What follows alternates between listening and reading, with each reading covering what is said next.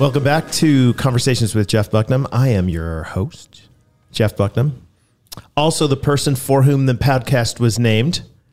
Somebody gave me a t-shirt a little while ago, actually, that said Conversations with Jeff Bucknam, and I've been wearing it around because it's one of two in the world. Me and Tommy both have them. So anyway, I'm surrounded today by smarter people than me when it comes to finance. Carl Barco, who was here last week, is back again because he's a smart financial guy. In fact, he is the managing director of Utmost Capital Connection. You're reading that. A mergers and acquisitions company. That's right, isn't it? Yeah, I do that next to the executive pastoring he's that you've asked me to do. He's executive pastor, and he runs mergers and acquisitions. I'm a lead pastor, and I sit on the couch. Which is useful. That's the difference between the two of us. Is also you go out and chop down trees and skip and jump and all that. Okay. All of our gifts. And Michelle, last name? Smallenberger. Mm-hmm. Michelle Smallenberger is here, and she is a financial planner with the company you mentioned, but I totally forgot the name. Okay. I'm so sorry. Yeah, Financial Design Studio. Right, and it is a company that she and her husband own, run, and have some partners in, but is growing fast. Yep, exactly. Michelle, you attend which campus of our church? Rolling Meadows. Okay. So how long have you been at Rolling Meadows? Around 15 years. Oh, my goodness. A while. Yeah, that's good long. And you are currently serving at Harvest on the finance committee. Yes, yep. My old church called it a stewardship committee, so I keep messing that up. But the finance committee, and how long have you been on our finance committee? Almost 3 years. About 3 years this summer, yeah. Good. Is it fun? Yeah. It's a really good group of people. So I think we actually are all really encouraged that the Lord brought the right people together. Yeah. Everyone just comes from a different perspective. So yeah, it is fun. You are from where? Kansas, middle of Kansas on a farm. Do people in Kansas have an accent? Yeah. It's kind of Southern. Is it? Y'all. See, it's the A that I think you might have, the Kansas. Oh, yeah. Kansas. Okay. And especially that word, it allows itself to Kansas. So where in Kansas? In the middle. So Wichita on a farm outside Isn't of there. the middle of Kansas the middle of America? Like literally the middle of America? It might be. Okay. In exactly the middle of nowhere. Yeah. No, a lot of farm ground. So Kansas is the flattest place I've been. A lot of people say that. Okay. Yeah. Yeah. And you enjoyed growing up on the farm in Kansas? I did. Yeah. We did 4-H. We had animals. So yeah. Did you ever win any awards in 4-H? Yeah, some Grand and Reserve champions, a lot of different projects, woodworking. With what though? Grand and Reserve champions with what? Cow? Yeah, so woodworking. I showed sheep. I love sheep. My sister showed cattle and horses. So we all kind of had our own animal that we like to show. Sheep were mine.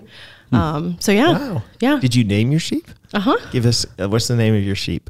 Sheep. I don't remember. I had 2 cows. And did you kill them after you're done? So that was really hard. My first calf was Buster. Which cow was the Lord's? Buster was the first one. We had Buster and Daisy.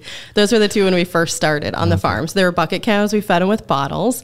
So that was fun. And what's a bucket cow? Sorry. Yeah. So it's a calf that doesn't have a mom. So the mom might have died. Something happened, like maybe during birth. Like orphan. Yeah, exactly. So you need to feed it, or you need to get another one of your cows to feed it. So if they'll take it on, because it's not their calf. So yeah, so we fed them with bottles. They're smaller, so cute, easier to show. But the males you raise for meat, and then the female, so Daisy, she was a Holstein cow. So dairy, but we had her for years. But Buster only got a year, and I learned. Buster tasted real good. Yeah, and I remember though waking up in the middle of the night and asking, "What happened to Buster?" And my mom, I remember she saying, he went to greener pastures. And so now that I'm older, and then she said, "We have greener pastures. Hey, do you want some tacos?" Yeah. Steaks tonight. Yep. Okay, so you stopped being on the farm at some point and gained an interest in financial planning. Yeah. So when was that? When you were younger? Did you like run a little business thing, or did you just find it interesting? The market's interesting? Yeah, no, I started kind of on the accounting side. So in high school, there was like accounting 1 and 2 that I took, and I really enjoyed that. So going into college, I didn't have really any other strong interests besides teaching. So I started in accounting, and then after a couple years, I was working at the same time. So for a psychiatrist doing his bookkeeping, I worked at a Coliseum as an usher, and so I just realized I needed more people interaction. So So a couple years in, I switched to financial planning because that's a great mix of business or numbers and people. And so I've been here since, and now it's nice because I get to teach people with our videos and stuff. So I really enjoy doing all of those pieces now. So when you say you teach people by video, do you have little courses that you put together and then you sell them or have your clients watch them? Yeah, so we have like blog posts where they may be a few minutes long. And so we're just explaining basic concepts that you might hear about, but just so that people can understand. You don't have to buy them. They're just on our blog every week. So. All right, we're going to give you airtime for some advertising. What is it? What's your blog? So financialdesignstudio.com, and it's just on our blog. We don't have like a fun name for it. Okay. So, yeah. So it's a variety you could call it a blog with Michelle Smollenberger. I'm going to the website right now. Well, but You're we gonna have get a click. one of our partners writes like every other week, and he writes about what's going on in the market. That's great. And he's a phenomenal writer. So if you want to understand more, that's our goal, is to help people understand what's going on. Yeah. So Difficult market right now. yeah, a little bit. Yeah. How's that been business wise, and how has it been as I was just telling you before we started talking that the financial planners that I know have often have said to me in the past that they end up becoming like counselors to people, because if you're going to let you have my money, I'm also going to let you in on most of the things that are going on in my life, like my marriage and all sorts of stuff. Yeah. So how is all that going? Yeah. So these are the times I feel like when financial advisors maybe grow the most, because a lot of do-it-yourselfers realize they can't do it themselves. And so they're looking for an advisor kind of in a panic sometimes, but a lot of our clients who are already clients, they may have invested for a long time. So they're not necessarily calling, they might be worried, but they know that the markets do this. And so we're, again, writing and explaining things to them so that they have knowledge. And so I think that just helps them.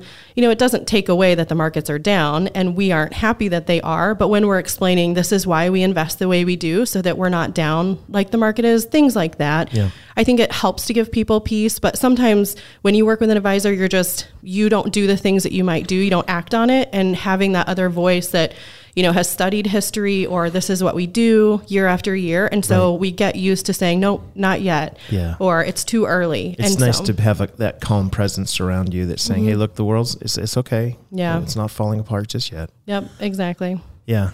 You said that you went through the 2008 crisis as well. Is this similar to that? Yeah, it's similar, except there's just different factors leading to it or that are happening. So stock and bond markets are down.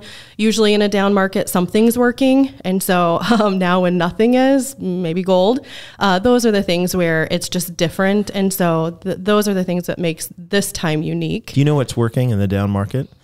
Conversations with Jeff Bucknam. It is. If there's an investment that needs to be made, And gold. That's what it is.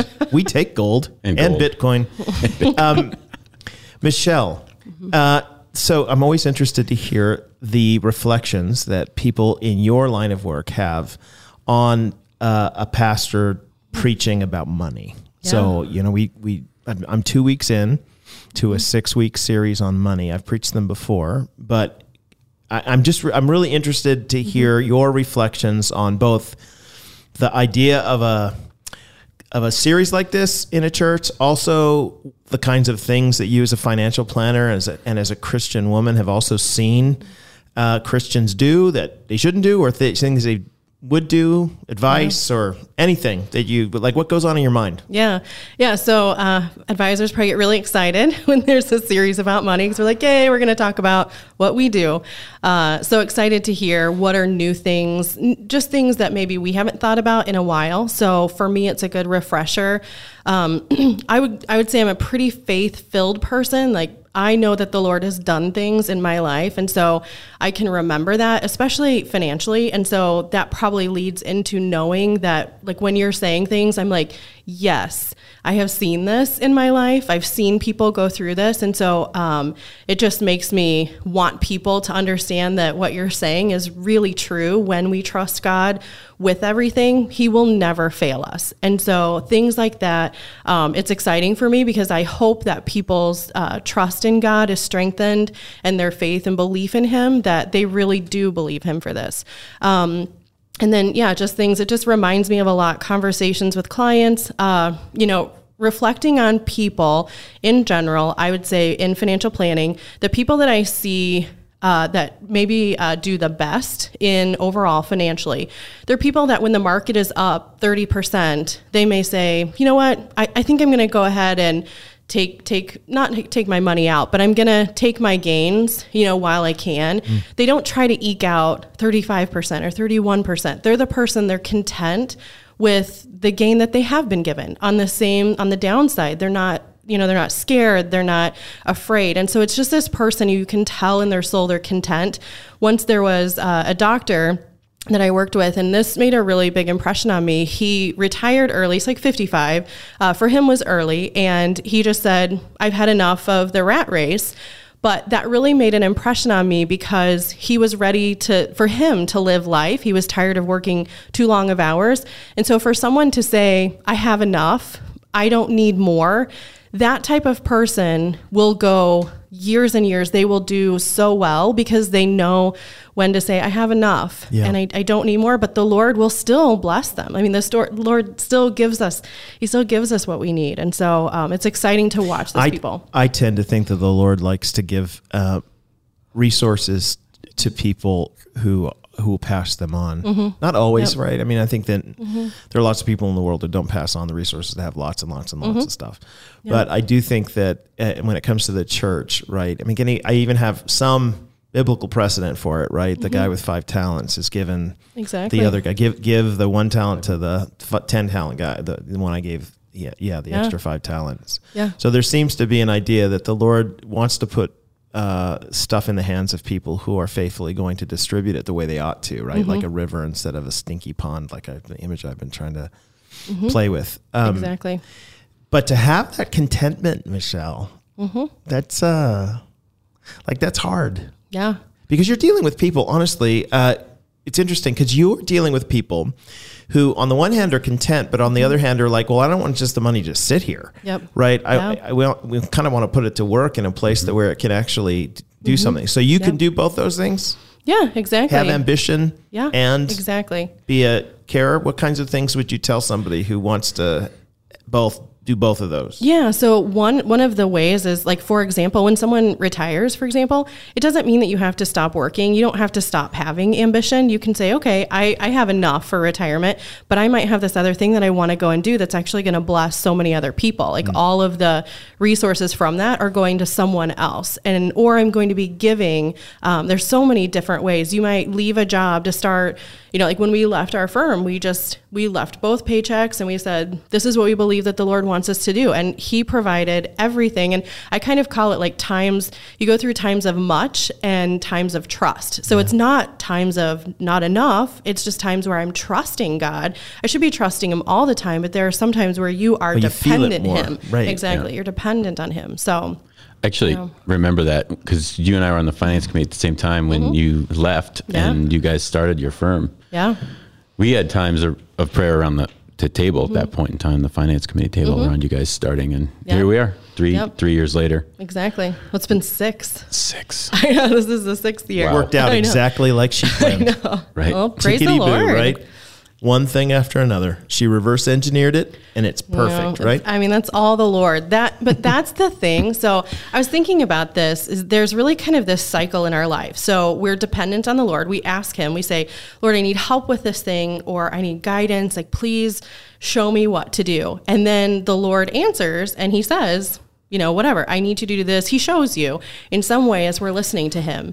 And then it's our responsibility to obey, but obey all the way completely. And a lot of times, so I'll use this in a couple different examples. People who are in debt, for example, maybe they get all the check to pay off that debt that they have. And then they say, but I'm just going to put this here in this account in case I need it. I'm not going to pay the debt off. Well, God gave you exactly what you needed, not a penny more. Right. But it was that not all the way. And same with retirement. Okay, it's time to retire, but the economy is bad right now. It's this like all the way stepping completely through like obedience to God and saying, I'm going to pay for this lunch and I'm going to tip on it too. It's like that, he asks me to do it all the way. And then it's giving God the glory. So this is where whatever he's done, give him the glory. And then you start over like, okay, Lord, now I need your help with this. And so our whole lives are depending on him. And it's this cycle of he's at work, I'm obeying. And when I do that, he gets all the glory and we start over. So Michelle, are you just a really positive person? Yes. Generally? Yes. Or, I mean, you just don't sound like somebody who's all that worried about the money. Is that unique to you? I'm optimistic and positive. So generally, yes, I am that personality. I just think there's been too many times in my life where the Lord has shown me. So in college, I remember going on an interview, and right before that interview, I had student loans and I was working through college, and the check I had gotten for my loan, somehow it was voided. And so that money wasn't deposited. And it was like a week later, I was going to go on this interview, and I had told God, I'll go wherever you want me to go. I wasn't going to stay in Kansas unless he wanted me to. And so this happened, and I was really studying the book of Daniel then. I just love the story of Daniel, how he's in the lion's den, and God protected him.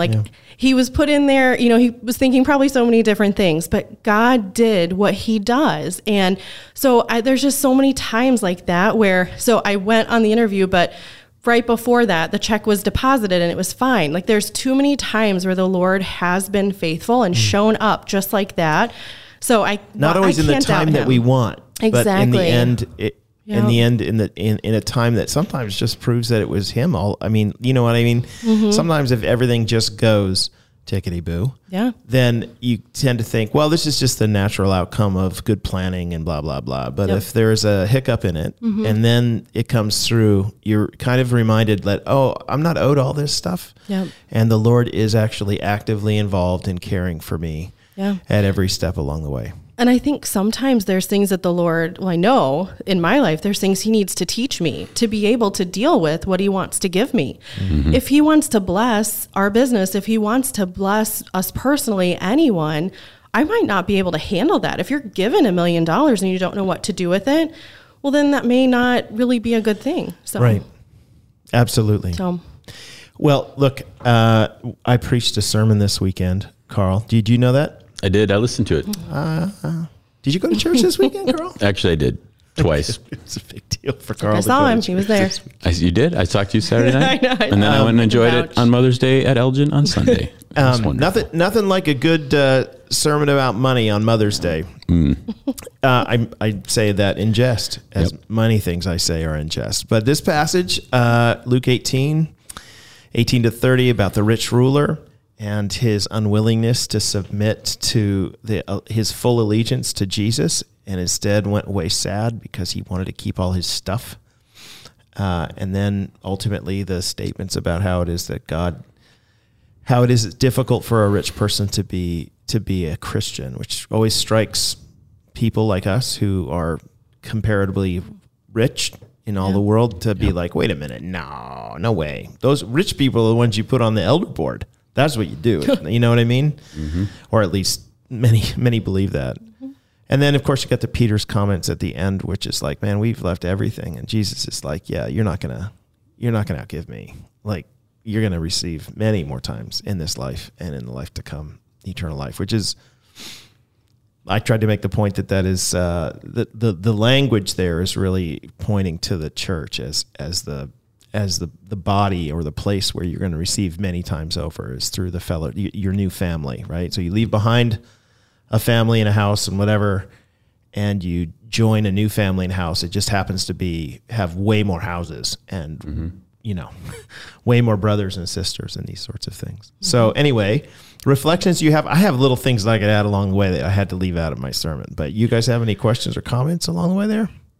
Well, it's very countercultural. So the world doesn't say that. So especially leaving behind even your secular or your bloodline family in exchange for the church family that comes around. Yeah. Your example as it relates to moving from New Zealand back to the US and then here to Illinois. Yeah. I mean, I resonated with that a lot. I think it's really useful for people to understand. And then I looked around the church building while we were sitting in either service, and I'm like, there's my brother, there's my sister. Yeah. Like, look at all the wealth that's in this room. Yeah. Relationally. Mm-hmm. Materially too, but relationally is what I mostly care about. Yeah. On a whole nother subject someday, and I will bring it up because it's all over the scriptures, you get eventually you end up preaching on it. But the primacy that the family of God takes over biological family is a really interesting thing in the New Testament. Just so you know, like it's there. Jesus is, his mother and brothers show up outside and they say, "Come tell Jesus to stop talking to you guys, because we're here to kind of pull him away because he's getting a little crazy." And Jesus' response is, "Who are my mother and brothers? Those who follow me, or to those who are members of the kingdom, they're my mother, brothers, and sisters." And so, in other words, he's saying, my biological lineage is not as important as the people who form the community of faith to me, which is remarkable. And even that language, brother, sister, it's used all throughout the Bible, all throughout the New Testament, with purpose. Yep. One of the things I was dying to ask you in relation to this is, I think it was your third point in this message around the difficulty of Christians, of rich people becoming Christians, I guess, getting to heaven. It is difficult, but we learn later in the passage that it's not impossible. Right. And the interesting component of this whole thing is the miraculous salvation of rich people by God's design and by God's grace. You deal with a lot of wealthy people. It's what makes your business go around. Because, that's how you're paid. So, not to put you on the spot, but have you been able to see in the way that you work with people over these last 6 years, a wealthy person understand the kingdom of God and the use of their funds in such a way? Oh, yeah.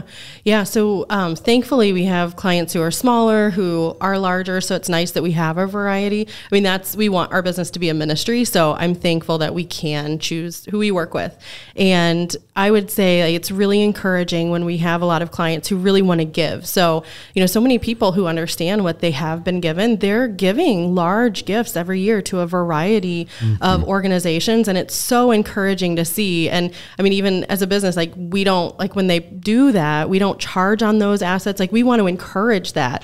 Our tagline is designed for life. And so money should be used to be living life, or giving so that others can give life or have life. And that can mean so many different things. And so spiritually though, that's being alive and using what we have to help others. And so, I've seen it done well. A lot of people just giving freely. There are people that, they give because it's a tax benefit. So there are definitely those people. It's interesting. You can tell a difference. Those people who they know what they've been given, they have enough and they give. So that is really exciting to see, I guess. But yeah, I definitely see that firsthand. So have you seen the opposite too? Yeah. I mean, people who are resting all their hope in money, and it's not really paying off the way they thought. Yeah, or people who just aren't even believers. So they don't even know that giving is really a thing that they should do. So even secularly, that wasn't something that they did. So there are definitely people on both spectrums where, we'll look for tax planning and we're kind of oh, they're not really givers. But we'll, present the idea. And sometimes it will actually encourage people to become givers. Yeah, the first time, because they'll see the tax advantages to it. Yeah, or, we're just kind of think about what you can do to help organizations you like. Right. So The text I had this weekend that I did not include, it was in my notes, and I actually had it for a little while, was in Proverbs 30. There was a guy who wrote a book called Christians in an Age of Wealth. It also is called Neither Poverty Nor Riches. There's another book he wrote, an academic title, Neither Poverty Nor Riches, and the other one's called Christians in an Age of Wealth. His name's Craig Blumberg. And the title of his first academic book comes from this passage, and largely it's a way for him to say, I think this is what the Bible kind of teaches about money. And so here it is, Proverbs 30, verse 6. Do not add to his words verse 7. 2 things I ask of you. Deny them not to me before I die. Remove far from me falsehood and lying. That's the first thing he asks. And second, give me neither poverty nor riches. Feed me with the food that is needful for me, which is actually, the language there is actually, give to me what is only necessary for my daily bread. Provision. Lest I be full, and this is why he wants enough. Lest I be full and deny you and say, who is the Lord? Or lest I be poor and steal and profane the name of my God. So there's a danger in either extreme. There's a danger, obviously, in being poor and stealing. But you notice even in the language of this passage, he's concerned that the pouring and stealing will say something about God and his relationship to God, that he's going to profane the name of God. So I don't want to have to profane the name of God, and I think that poverty is going to end up leading me to that kind of place where I'm going to be tempted to do stuff that is not going to honor him. But similarly, he's like, I also don't want to be rich. Give me neither poverty nor riches, because I might deny you and say, who is the Lord? Which is really played out in the rich ruler passage. I mean, it's an example basically of that principle that you will deny, you might deny God. Yep. Because why? Why? Enough. Don't need you. Yeah. Because, sorry, my mic moved. Because the money becomes God, and self takes over. And I gotta be honest, I feel this. When I say I feel it, if I have more money, I feel happier. Like, and I feel more at peace. Yeah. I feel like, okay, so if something goes wrong today, it's okay. You know, like if my brakes go out in my car, or, you know, I have to, you know, I drop my phone or whatever. If I've got money, I'm like, meh, it's no big deal. Yeah. So I feel like I'm prepared to face life when I have the money. And again, there's nothing wrong with it, but if that goes too far, it ends up being, money's a great thing to have to face life. And if I have enough of it, I don't need anything else. Where I think I know that that's actually what God wants to be for us. He wants to be the one that we say, if I drop my phone, well, Lord, you know, the Lord gives, the Lord takes away. Blessed be the name of the Lord. And Lord, I need another phone. I'm going to try to figure, you know what I mean? That kind of thing, and figure it out. But it's that kind of peace should be ours. The peace that we think money gives us should be ours, but it should be ours in Jesus. That comes ultimately through trust, right? Like you sort of said that. So before I walked in here, I got a phone call. My daughter got in an accident. She got rear-ended in a little car. She's okay. The car is going to get towed. But you're like, yeah, okay. I can either go nuts, right? Anger for her or frustration or something like that. Or, well, this is part of life. Right. And we move on from there. And the Lord not wrecking keep going, but not to wreck our attitude towards the things that we're doing. Because if I got really angry about that, it would be about a thing. Yep. Right? A material possession that ultimately at the bottom of that, the root of that is it's money driven. Yep. Right? So you have to let that go. And I think that's the thing. It's when you see how you respond. So you're like, oh, I have enough money, I can go buy that. It's like whatever those attitudes are, that's where you can catch it really fast in your response to how you view what just happened. And those are the things where I feel like, do I trust God with this? Do I really think that he's all that I need? You know, like there's songs we sing that's like, all I want is Jesus. But I'm like, but do you? Right. And so this is where I'm like when you were saying, oh, I feel better when I have more money. I feel content when I have enough that if something happened, like, you know, like let's just say you have 20,000. If something happened, it could get fixed. If something in your house breaks, okay, like that's enough. Like, and so there's actually a book that it was a few college graduates wrote together. I think it's called God and Money, but it's talking about how they literally like tied out to the dollar every year. This is all I need. And we give the rest. And they wrote this because they were really challenging people to give everything that they don't need. And, I just think, how we respond to that, it's little ways it seeps into our lives. Yeah. Absolutely. I did want to point out a couple things, though, about the passage that I didn't get to say just because I'm greedy that way and want to say it. It's kind of the point of having these conversations is like when you do that, look, there's more passages than we can have time to teach on. Well, what's really interesting to me, so I'm going back to the Luke 18 passage. It's something that I didn't share. So I believe that the reason that Jesus brings up the issues that he does here, especially brings up the giving away everything, I really do believe it. He's trying to play on the 10 Commandments, the first of the 10 Commandments. I do. It is also interesting, though, how if you look at the commandments that he cites, they're the back end of the 10 Commandments, but he doesn't cite them in the way. Like if you go back to Genesis or Exodus and you see the way they're cited, the order, he doesn't do the order. So Luke's messing around with this somehow. So you have to ask yourself the question, well, why is he rearranging this? Now, it might be because his tradition has him this way or another source, but there are several commentators who have made the point that, here's the order. Don't commit adultery first, don't murder, don't steal, don't bear false witness, and then honor your father and mother. And the middle of those is do not steal. And so there are some commentators who've said that Jesus is saying in the middle of that, actually, your wealth and your unwillingness to share it is stealing from the ones who God gave you the money to share with. Does that make sense? That you owe something to them or to God, right? So this picks up some of the language from Malachi 3, right? That, you've robbed me, that you're stealing from God and you're stealing from those to whom God gave you the money to share. Do you know what I mean? Yep. And I've thought about that a bit, mostly because it seems to indicate that we have a responsibility. Those of us who have money have a responsibility toward those who do not in some way. Yes. I'm not saying that we don't institute communism. It's a voluntary thing. But in the Christian church, there is a kind of reality that says, well, if you have a lot of money, you actually might be stealing it from both God and the people who you're supposed to be sharing it with or your possessions with, if you hoard too much.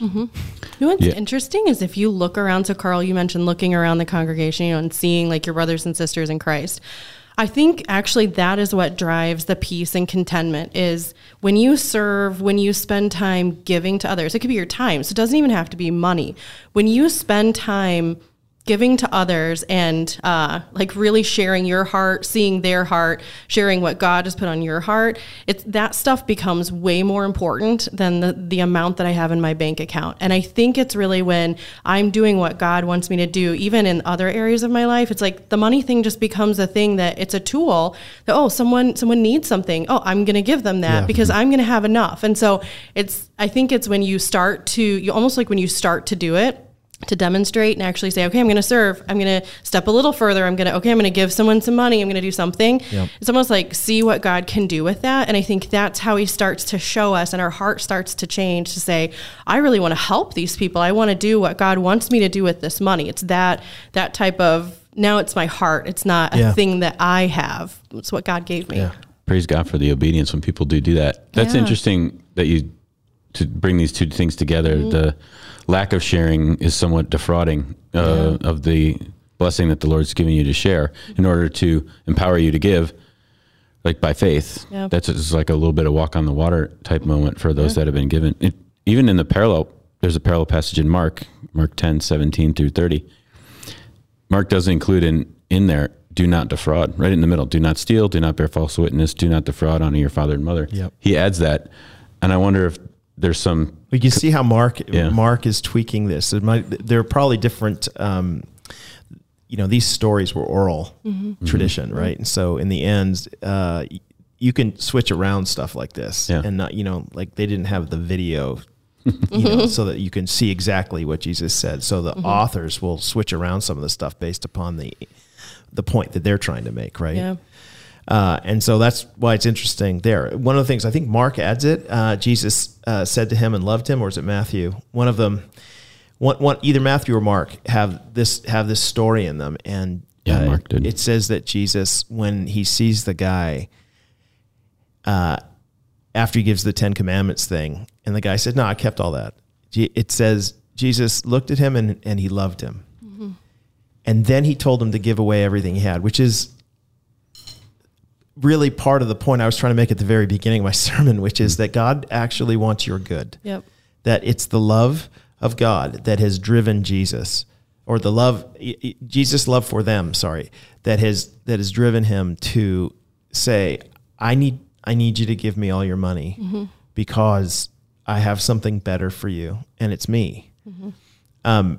And he walks away sad, interestingly enough, right? When he could have walked away happier than he could have ever imagined. And this ties into, of course, the parable of the, treasure in the field, that you find this treasure in a field, and then you go and you sell everything you have to buy the field, right? But everybody's going to look at you and say, why are you buying the dumb field? That's ridiculous. You bought this stupid field. You gave up all your money for that field, but you know what's in the field. And right. So we give up all of our money. People think we're crazy.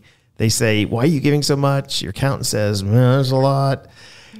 But you're saying, nah, I'm actually investing in the kingdom, which is worth more than you could even imagine. This is an investment choice I'm making. It's amazing how little people can live on. There are people who only live on their Social Security amount, and they're fine. They're still giving with that. I mean, those are encouraging people to watch too. So, I mean, I've seen all ends of the spectrum. So a funny question I had asked my daughter, I think after her birthday this last year, she got like just gifts because she's a January birthday. So December, Christmas, then January. So I asked her, I was like, oh, aren't you excited for all these gifts? I said, were you glad to get all these gifts, like these things? And she's like, it's actually kind of boring. And I was like, boring? You have all these toys to play with. But it really makes me think about the more stuff we have, the more we have to manage it. And it takes our time and our energy and our work. And so a fun thing that I do with kids, like in a high five elective, teaching about money, I have them like buy things and they have to like strap on this thing, everything that they buy. Yeah. And as you buy more stuff, you literally strap it on and have to carry it. And that becomes heavy. Yeah. And that's kind of what it's like in our own lives. We have to carry that now or deal with it. Well, now I can't, if I have to sit here and manage my books, then I can't go serve in this other way. You just see how, easily. So that's an awesome analogy, by the way. That's really practical. Along those lines, at the end of this passage, I didn't get into too much detail. I would love to. People should let me preach for an hour and a half. Go for it. All right. This, at the end of the passage, he's talking about, I say to you, there's no one who's left house, wife, mothers. If that's a reference to the church, which it is, then the understanding is Jesus is basically saying, no. See, there are going to be people who are genuine Christians in the church who understand that they are rivers and not ponds, and that they are going to be given something that they are now going to share with you. Yep. Their house, in this case, they're going to share their house with you, or their possessions, or their money, or they're going to become a surrogate mom or grandmother. They're going to give of themselves with whatever it is they have to be for you the thing that you lost. But that assumes, of course, that there are people who honestly didn't give away everything they have, right? So sell your possessions, give to the poor. Yeah. This was a word for this guy. The assumption in Scripture is that, look, we're going to talk about Zacchaeus this week, and he only gives half away. But the idea with the stuff you've got left, take what you need and if what you need is more, listen, the rest of it you've been given to try to bless others, to be these people who are the brothers and sisters and those, and provide the houses and things like that. Yeah. And so last week I remember saying that, there's these ladies who took care of Jesus. We called them the sugar mamas, but they took care of Jesus, and they had property that they didn't sell all the property, but they used the property for that. So my point here is that it's not always giving away everything that you have. It's using the things that you have to give away. Does that make sense? Yeah. So actually a really good example of that. So I'm just like a generous person. So optimistic, positive, like, here, have it all. God's going to give me more if I need it. But my husband is different. Did you want to donate to the conversations? Just kidding. I'm kidding. Separate. By the way, everybody out there are no donations to the do not do that. I'm totally joking. So it's funny because like you have different people in a couple who, like, usually you have one spouse who kind of manages the big stuff like investments, insurance, and then someone else is doing the day-to-day grocery shopping or buying of the smaller things. But you also usually have two people who think very differently about money. And so I'm just free, here, take it. We have enough. But that might make my husband really nervous. And I remember early on, like, I needed to be thoughtful of that because he was trying to be wise for our family, and I'm just trying to give. Well, God wants us to give. And so it's really important, like you're saying, it's not one or the other, but even when you're married, doing it together and trying to be thoughtful and saying, okay, Lord, we want to honor you. We want to do it together. Or I want to honor you. And he sees the desire of our heart. He hears that. And so those are the things as we're managing our money for him, for his use, he guides and directs us. Yeah. Absolutely. So we don't have to have it all figured out, but he'll show us along along the way. Just have open hands. We have the same thing in our house, by the way, except our roles are reversed. There's a great joy I have in giving. Yeah. And my wife, because she is in charge of like making sure bills are paid. So when you're closer to it, you're like, we got to make sure, and that kind of thing. It's a wonderful time to discuss. Yeah. Must be lovely to be the people who are the ones who don't take care of the finance. How does it work in your house? I am the one who looks at the finances and tries to take care of all of the payments and stuff. And my wife, if she ever has to do it, starts to cry because it just stresses her out on a huge level. And I'm like, yeah, it's all right. And a lot of people do get stressed about money. Yeah. It's very common. That's some of the biggest things. We're like, we're going to explain that to you. So Yeah. Hey, this has been fantastic. Carl, you have something else to add?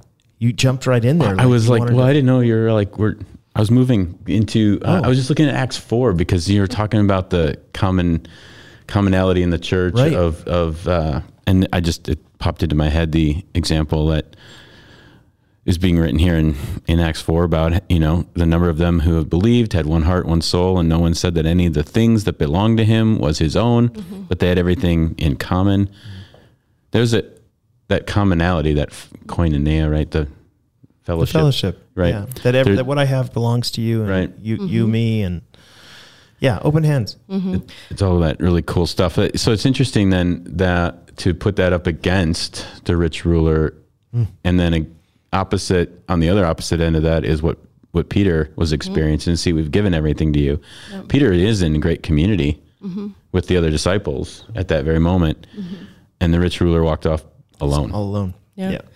So growing up, a lot of our family members were missionaries and still are today. So a family wasn't necessarily close. Like we were in Kansas, and then the closest ones would be like Alaska or Brazil or just overseas. And so maybe this is part of like my faith is I just feel like the Lord, even though we were far away, I always felt close because we all were believers and we all had one common faith in God. Like we all believed. And so I just felt close to them, even though they were miles away. And I think when you realize that richness that you have in those relationships with brothers and sisters in our body here at Harvest or missionaries overseas, it's that richness to me that when I think about that, I just think about the next time I'm going to have a conversation with that person about what they're learning and God's showing them. To me, that richness, rather than the richness of money, that is, I think, what gives me so much contentment. Like that's what I want. Yeah. So that's what most people are trying to buy with their money, and you have it in the church.